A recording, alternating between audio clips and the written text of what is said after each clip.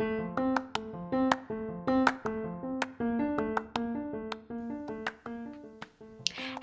welcome to Recharting Your Life with Hope. I'm Hope Cook, creator and host. If you feel stuck, restless, overwhelmed, or dissatisfied with your current life, despite your life looking pretty good on paper, or at least on social media, I can totally relate. Together, we'll figure out how to take the next right step. I'll interview women who are a little farther along on the path and get tips and ideas from them. I definitely don't have it figured out, so I'll share the ups and downs of my own journey with you. Let's get started because life is too short to waste in autopilot. If you want to be the best possible version of you, you're in the right place.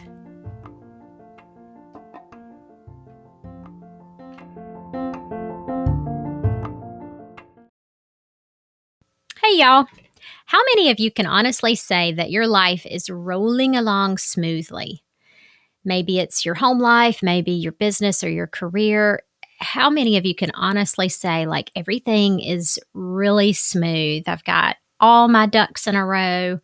Everything is just lined up as it should be, and we really don't have any hiccups. Obviously, none of us.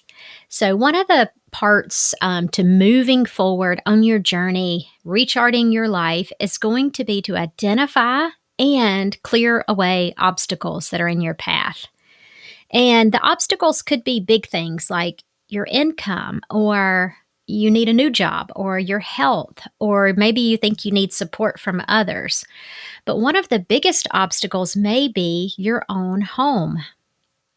Think about it. You spend at least half of your life within the walls of your house with the people that you call your family.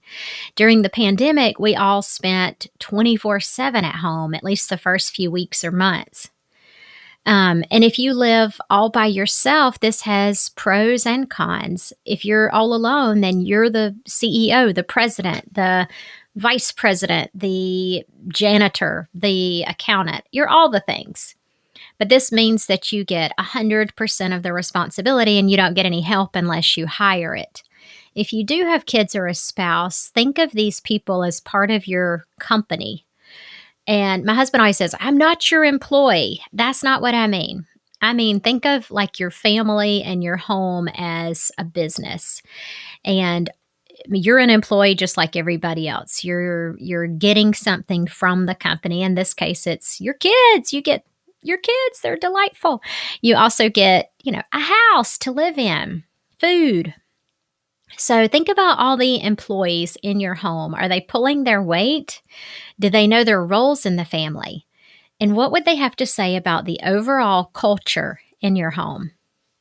If my kids were part of my company, I would have fired them this weekend on the drive back from their grandmother's.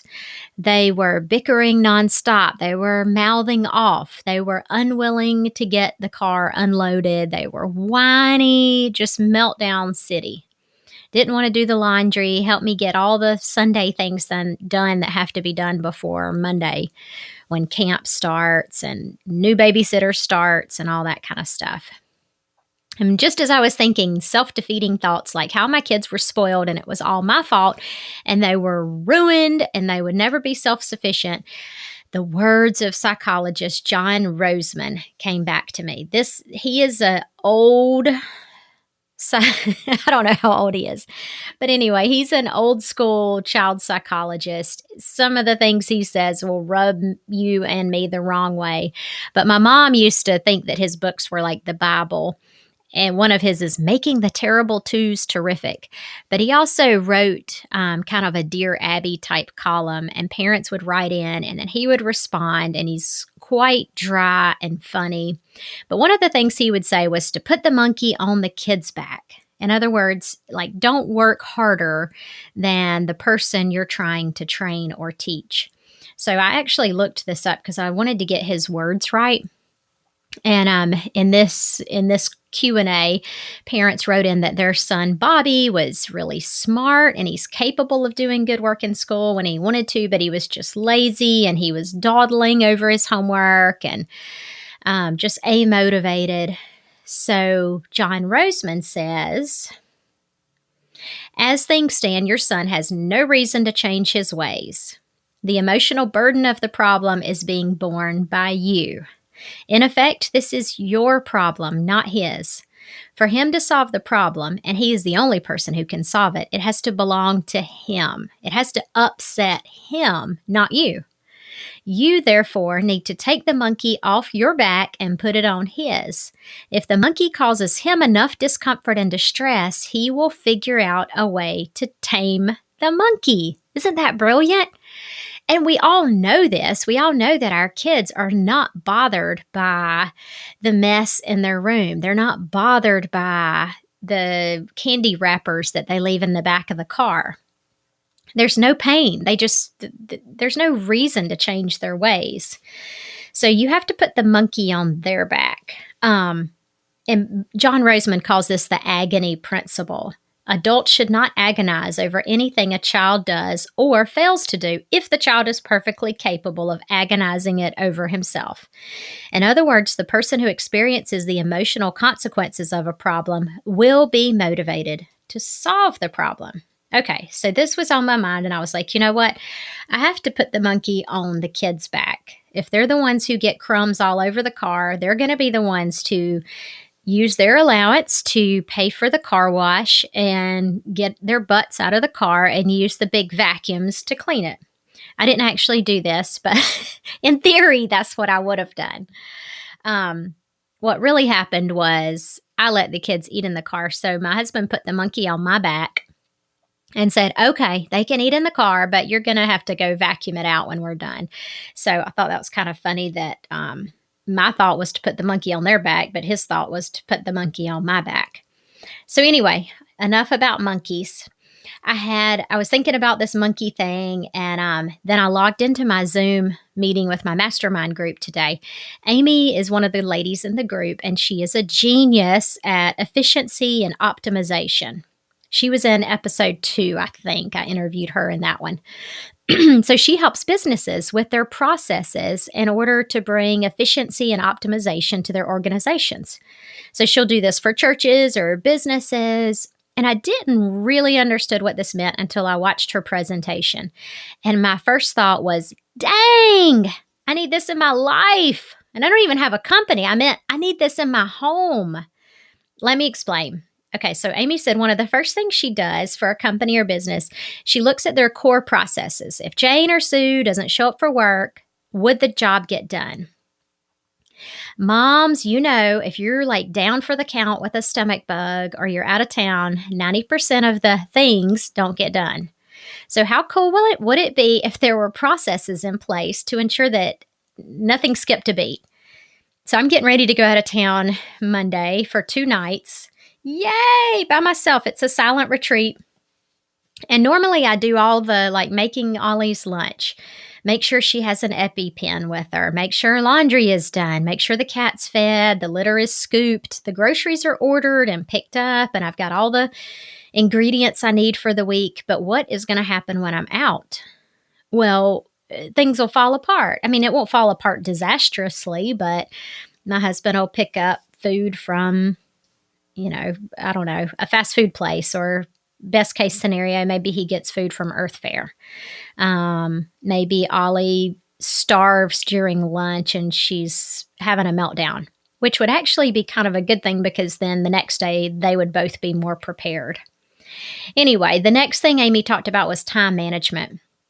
Identifying what takes too much of your time, and is there a way to automate it? So one of these, I got so tired of asking the kids during the pandemic, have you brushed your teeth? Have you brushed your teeth? Because they seem to do it better when they have school, but when they're home without that structure, they just would forget to brush their teeth. So in order to automate it, I had Alexa. I set our little Alexa thing to say every morning around 8:30, children, have you brushed your teeth? Do it now. And she says it in such a nice voice. And then they have to turn her off so she won't repeat it. So that's an example of automating. Another thing is maybe recipes take all your time and mental energy. So you can have your groceries, order the same thing every week. You can do the same meals in rotation. Just change out the source of protein or the grain. We do taco bowls one night, fish and veggies one night, a crock pot meal once a week, sushi once a week, etc. And I was talking to Dorothy Andrea. She's an entrepreneur. You can listen to her podcast. It's a couple back from this one. And she talked about identifying a bottleneck in her spa. She owned a lot of spas. And bottlenecks are setbacks or obstacles that can slow or delay a process. And just like the neck of a physical bottle will limit how quickly water or beer can pass through it, process bottlenecks restrict the flow of time and energy in your business or your home or wherever we're talking about. And for Dorothy, back in the 90s, she noticed a huge bottleneck in the 2 weeks before Christmas when all the men would stop by her spa to buy gift certificates for their wives or girlfriends.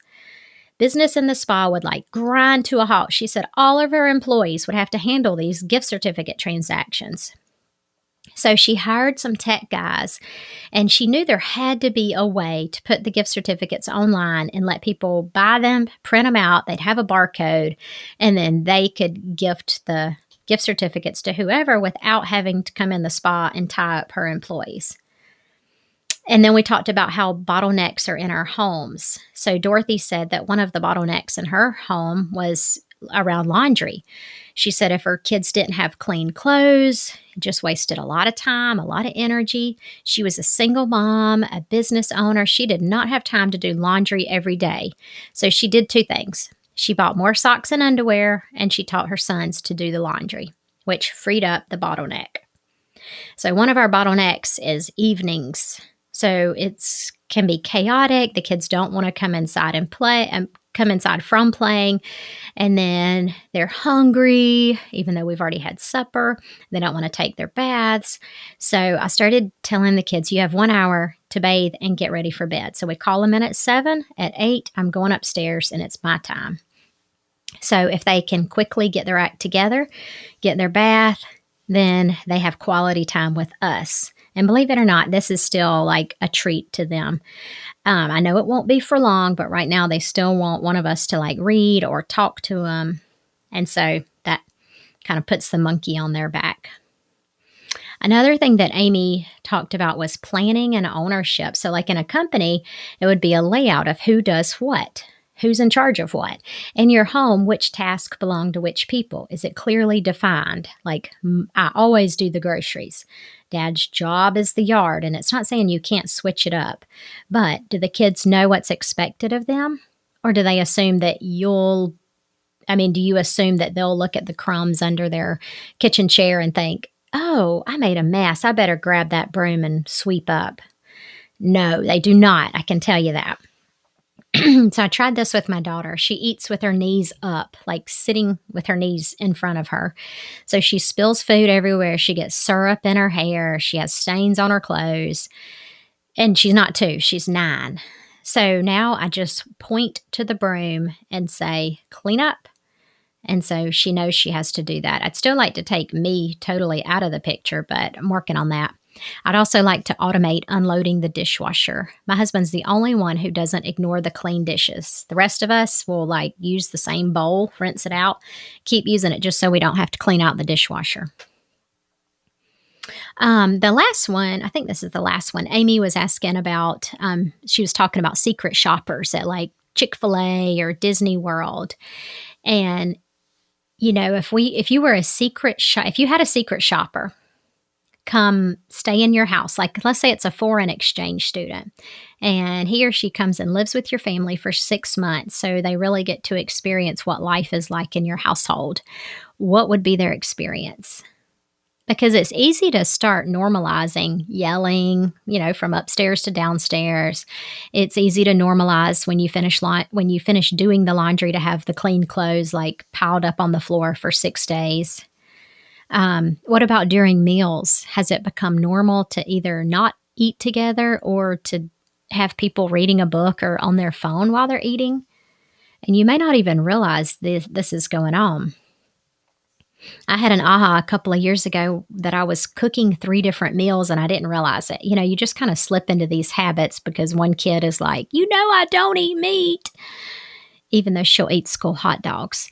But anyway, my mom was visiting and she's like, "What are you doing? Did you seriously fix 3 different meals?" And so I didn't even realize I was doing it. Another example of something I didn't realize I was doing until I had somebody point it out was I kind of stressed my kids out by stacking chores. Like I would bark out, "Pick up your socks. Okay, wash your hands, set the table, grab a glass." Like I would throw out 5 things at one time. So I've tried to back off and just do one thing at a time and put the monkey on their back. So instead of saying like, "Grab your fork, grab a glass." I mean, they're old enough. They know that if they want to eat, they're going to have a fork. So they go get their own fork. If they're thirsty, they'll grab a glass. If they're not, they won't. So what's the user experience or culture like in your home? If you had to pick one word to describe your home, what would it be? And what do you wish that word was? So that's just some food for thought. Shoot me a DM. Let me know how you run your household. And if you'd like to check out my free ebook, Guide to Hacking the Life Machine, go over to my website and give me your email and I'll send it to you. Thanks for listening, y'all. We'll start up season 2 in probably early to mid-August. So if you have someone you think would be a great candidate to appear on my podcast, let me know or send them my email at hope.cook@gmail.com.